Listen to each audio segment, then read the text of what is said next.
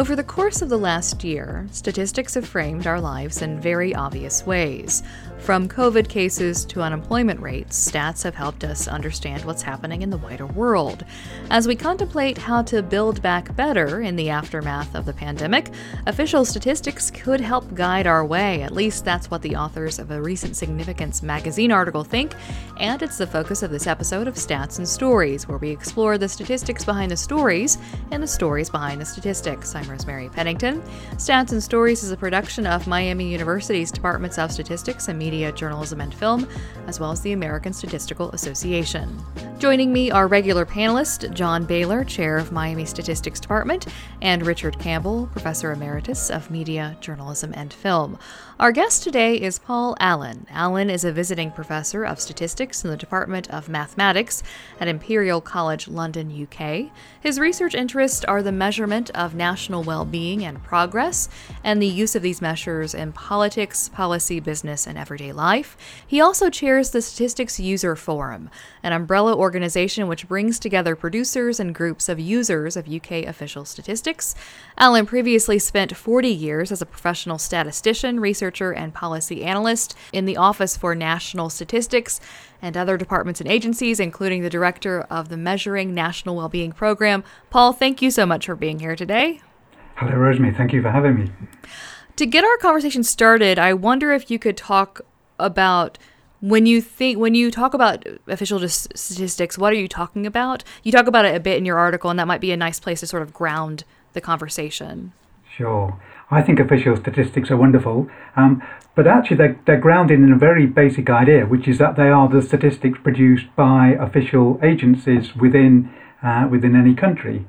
That's a kind of very simplistic idea, and you need to kind of dwell behind it a bit, just see the range of material that's produced, or in some cases not produced, and also think about the ways in which it's produced and the quality which it's produced. But what I think is really interesting is to think about kind of who uses these figures, who uses these data. And the story there is that they start with the government. The government uses it. In some cases, official statistics are the government statistics, but really the vision behind official statistics is that they must be used much more widely. So just to take back a little bit and take ourselves back in time just a little bit, just the history of how this has started up, because we certainly want to talk to you about some of your work in thinking about well-being statistics, but what was sort of the start of this in the UK? When did the Central Statistics Office come into being, and how did GDP become such a prominent characteristic that led to things like your response, such as well-being? Sure. Well, really, you can actually track official statistics way back in time through censuses and the data that were collected for taxation purposes. But the story really gets interesting in the Second World War, when Churchill realised that there were lots of different figures flying around, and that different departments were quoting different things, and different ministers were quoting different things, and he simply wanted to put an end to that, and so he kind of decreed in a very Churchillian way, let there be a central statistical office, so do action this day, and more or less that is what happened. Alongside that, people were very interested in the economic performance of the country. What on earth is going on? How are we managing to produce the things we need to produce? And the idea, I think there was kind of various people like Richard Stone in this country, but a number of your kind of compatriots were involved and took the lead, really, in terms of coming together with the system of national accounts to try and make a real assessment of the economic performance of a country in a structured way. And that just grew over the years. Very complex system. Nobody really understands it apart from a small group of people who are the kind of the national accountants of any one country. But it's the summary measure. One of the summary measures that comes out of this is these three letters, GDP, which we all, I think we all hear about. Probably nobody really knows what it is. I think it's very difficult to give a precise definition, but think of it as the economic activity according to some sort of definition. And if you've got a definition in mind, there's usually the idea of a market economy and a boundary around that, production boundary. And then think about, well, what's all that mean? What's all that add up to this year or this quarter? And crucially, how does it compare with what we did last year and last quarter?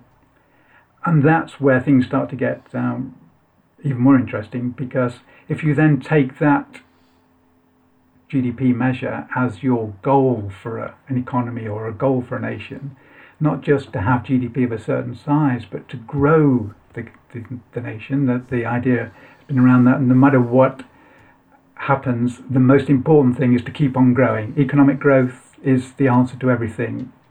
So some people say, and there's a lot of evidence that through economic growth, a number of countries have managed to lift large amounts of their population out of relative poverty. So economic growth does some good. But I think where the concern over GDP has reached is that actually it's not the only measure, and it excludes certain things. You've had Diana Coyle on your program, and she's kind of very eloquent, much more eloquent than I am about this. But one thing, for example, is that GDP doesn't really take account of the economic damage that's happened to the environment when you kind of do all this production. So you can dig all this stuff out of the ground and you can produce all this pollution, but you don't really take account of that in GDP. So GDP continues to grow while you do these other things as well. And so that's, kind of a long nutshell is why we've got the claims for kind of, let's look at a bigger, broader picture here. Have you managed to change the way maybe journalists think about GDP as the sort of sole measure of prosperity and well-being, and some of the challenges in trying to study well-being? You use the word subjectivity a lot, which doesn't come up a lot when you talk to a lot of statisticians. They sort of don't wrestle with some of the problems that come up when you're asking questions that are much more subjective. So I think that's a more complicated question than I wanted to ask. But no, it's that kind of topic, isn't it, where you all these things come together. A lot of people say it's still early days for all this well-being stuff. It's going to take some time to get through, but clearly some journalists have got it, some campaign groups have got it, some politicians have got it.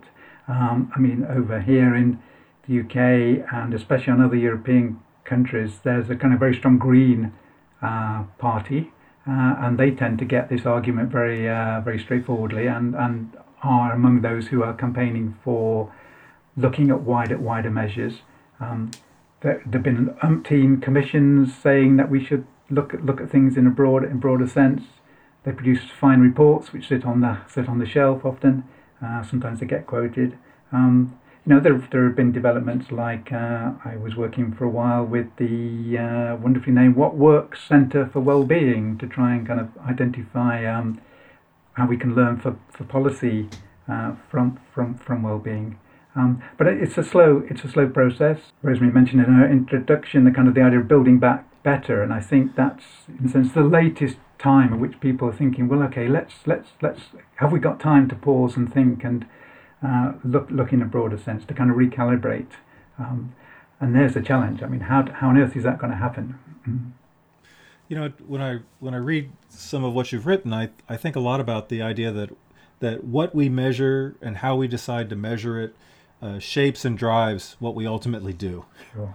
Because there's this deep, strong connection between this definition of endpoint and outcome that we think is important, and then how we behave in policy. So can you talk a little bit about how this, by expanding this idea of this economic indicator to include aspects of well-being, how that ultimately could inform and cause policy to evolve? Sure. I think that's a really crucial point, John. And in a sense, what the debate I have with my kind of former colleagues is that they're great at producing things, but actually I want them also to think about kind of how these things are going to be used and what they're going to be used for. And the vision of official statistics is that they do cover a wide range of different things, that virtually everything you can think of should really be in the output of official statistics somewhere, provided it's been identified that somebody's going to kind of make real use of it. That's what the United Nations say in their fundamental principles. They want some practical utility here. So we can have a wonderful vision, but putting that into practice really means kind of thinking about who could possibly want to use this, and not just waiting for people to come and knock on your door and say, please can we have some statistics on X or Y, but actually getting out there and working out where the debates are going on, working out where there are emerging needs for official statistics, or emerging needs for statistics, and how official statistics and perhaps broader sources could help with that. And I think that's, I've been there myself, I think that's an uncomfortable position for a statistician, and certainly for an official statistician, to actually kind of, they're faced with the task of getting lots of these statistics out on a fairly regular basis. It's almost like a kind of treadmill where you get the latest GDP figures out and you're immediately working on the next set of GDP figures. Where do they get time to go out and talk to people how they're going to use them? Good heavens, they've published them. What more do they want? Well, I don't think that's kind of quite good enough anymore. We've got to get that broad range out there so that people don't have the excuse that they can only look at GDP because that's all there is. But they should also be thinking about, official statisticians should be thinking about getting out there. And Richard mentioned subjectivity, which I didn't really kind of come back to, but another buzzword that official statisticians don't really like is marketing. And I think actually official statisticians do need to get out there and market their wonderful products and engage much more with people. You're listening to Stats and Stories, and today we're talking to Paul Allen, visiting professor of statistics at Imperial College London. Sorry, Richard, did you want to get in there with a question? Well, I wanted to kind of follow up on the GDP thing, because one of the things that I've always been annoyed with as somebody that has worked as a journalist and also spent much of my time criticizing journalism, those numbers, like for years the networks would report the Dow Jones at the end. It was just a number. We never knew what it meant. What does it mean when it rises and falls? If you study it a little bit, it doesn't mean very much. It means something to, I think, people who are investing. But GDP is like one of those numbers. And I think you rightly point out in the significance article that people don't really know what that means when you give the GDP number. So I'm going to ask you an unfair question here, which is, how should journalists be reporting this? I mean, they have a limited amount of time. What should they be saying about this? Now, I love this whole concept of complicating this a little bit. And there are certainly more things to our well-being than, how the economy is going. But what would you like to, you must watch this, right? You see this, you read this, and you must be frustrated there's no explanation ever what this is and what the limitations are. Well, Richard, I think you touched on the main challenge here, which is that the only way has got to be to say a bit more about what's going on rather than just having a simple, quick headline number. And we don't live in that sort of world, actually. We've got to somehow kind of make space to do that. There's part of the paper that I look at each day, which is called The Long Read, and I don't think many people look at The Long Read, so maybe The Long Read isn't going to be the answer to this, but there might be a slightly longer than headline read. And this may actually only happen from time to time. Maybe we have to live for a bit with the fact that GDP comes out every month and that's going to be reported, and people are really concerned if it's going to go up or down, and how its growth in one country is compared to another. Maybe that's the way the world is, but also perhaps there might be opportunities, quite regularly to say, well, actually, let's just take a pause from that and let's kind of, GDP may have been going on, but what's been happening to the climate while we've been having this conversation about GDP? What's been happening to the environment? What's been happening to the distribution of incomes? Has everybody benefited? And I think those sorts of topics could well get a bit more resonance, and because they've sort of done so already, but never quite broken through. I think the idea that not everybody's income rises in line with GDP for the country as a whole, or GDP per capita, I think that message has finally got through, and it's actually one of those classic things where GDP is a sort of average, and it's the kind of average when really nobody gets it, because some people are doing extremely well, and many people actually aren't even experiencing any sort of growth in their incomes. That was certainly the case in the States, it was certainly the case in the UK, it has been for a while, and yet people have only slowly discovered that. That must be the kind of thing that it's worth spending a bit of time on from time to time. So you mentioned in one of your papers the questions that were added that sort of touch on well-being and that have been incorporated in some of these surveys. Could you just report kind of what some of those questions were, and then the follow-up? What's the most interesting insight that you think has been observed since these questions have been added? Well, this takes us into the subjective area that kind of Richard was talking about, because these questions are not the kind of questions that official statisticians are kind of really have been happy with, but are at last getting more comfortable with them, because they're all variants of questions which get at people's well-being by the simple process of asking them to assess their own well-being. So, kind of, John, how satisfied are you with your life these days?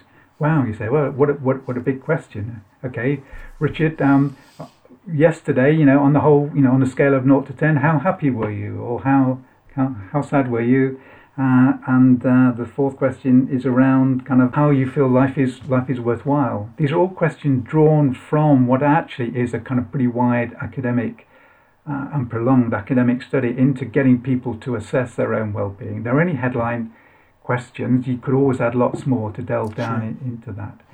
But those questions have been added to the UK's regular household surveys, the ones that and to topic-based surveys as well. So the idea is getting around that we should just ask these questions as much as we can.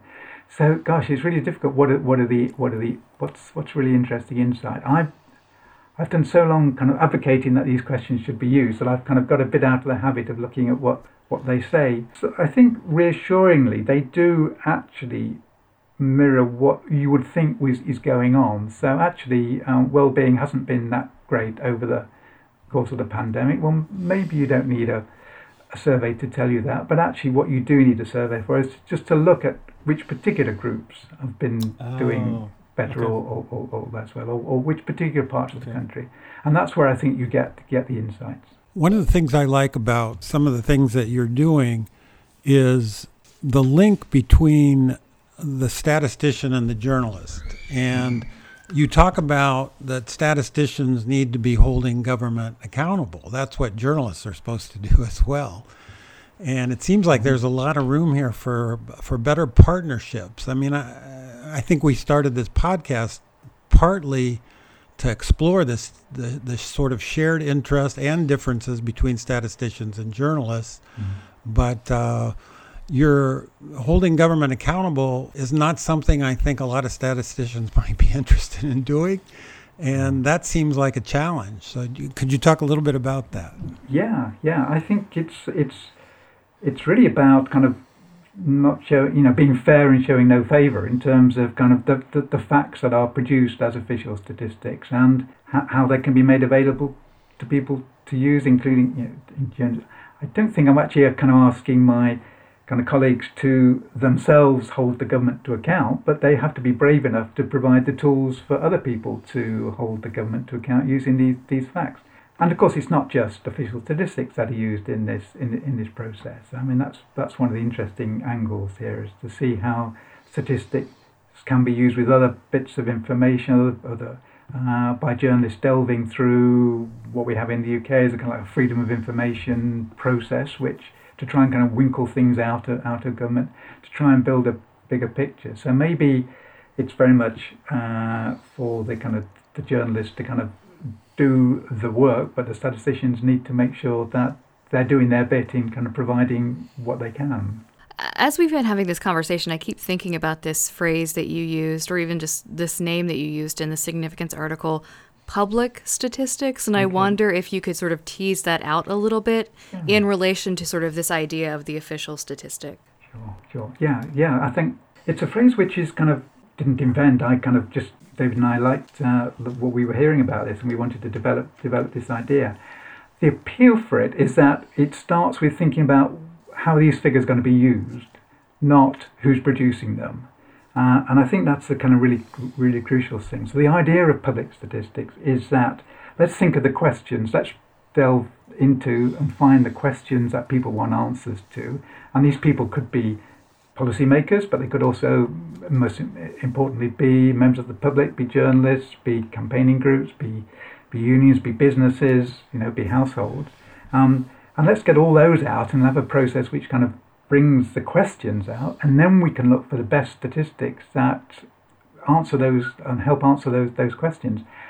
Many of those statistics will be official statistics, but some of them will not be. And I think what we found over here in the UK during the COVID crisis is that official statistics are necessary, but they're not sufficient to provide the answer. So here, then, I think what we envisage is that the role of official statisticians becomes more of a kind of a curator of a set of statistics, many of which they will have produced themselves, but others of which they will have drawn in through whatever process works best, assess the quality of that and make sure that kind of those statistics are then available to answer the questions that people have. You know, I'm curious about the idea of measurement here, both measurement of GDP and measurement of well-being. Mm-hmm. And when I think about GDP, you often hear comparisons of countries, mm-hmm. with the idea that you know, if I look at country X's GDP and country Y's GDP, that those kinds of changes and relative changes have some meaning, some mm-hmm. interpretation, mm-hmm. and there's something that's mm-hmm. directly comparable, or maybe that's a fiction, but it's something that is believed. But when I think about well-being, mm-hmm. I start to wonder about kind of differences that might exist. Mm-hmm. You know, are there kind of baseline cultural, country-specific differences that might exist in how you respond? I mean, you gave the example about well-being during the COVID within the context of groups within a country, with the idea that perhaps there's some shared sense of touchstones, some common reference origin. Mm-hmm. I mean, does that apply do you sort of say, well, we can't really think about these types of well-being comparisons broadly across countries? I think I start from the position of being questioning why we might want to make those comparisons. Just intrinsic curiosity. Yeah, well, yeah, that's okay. So, but that's a really good point. What questions are informed by such comparisons? I think that's a great exactly. And as if we kind of went into it there, we might find that there could be some core questions that we might want to see if they worked across countries, across cultures, different parts of the world. I mean, there's sort of language issues and translation issues, there's all sorts of kind of things which I think hardly scratched at the moment. I mean that said, people like Gallup have been asking questions in many countries around the world for a very long time, and so there's a lot of experience there that suggests that you can ask questions and you can get answers. Just how comparable these things are takes you into some very interesting areas. Are you then comparing cultural differences, or are you comparing differences in this standard thing called well-being? And I kind of really start from a position that I think well-being is probably culturally defined, culturally explicit, and we need to kind of bear that in mind when we try and make any of these comparisons. Well, that's all the time we have for this episode of Stats and Stories. Paul, thank you so much for being here today. Thank you very much for having me. It's great to talk with you. Thank you. Yeah, thanks for taking the time, Paul. Stats and Stories is a partnership between Miami University's Departments of Statistics and Media, Journalism, and Film and the American Statistical Association. You can follow us on Twitter, Apple Podcasts, or other places where you find podcasts. If you'd like to share your thoughts on the program, send your email to statsandstories@miamioh.edu or check us out at statsandstories.net, and be sure to listen for future editions of Stats and Stories, where we discuss the statistics behind the stories and the stories behind the statistics.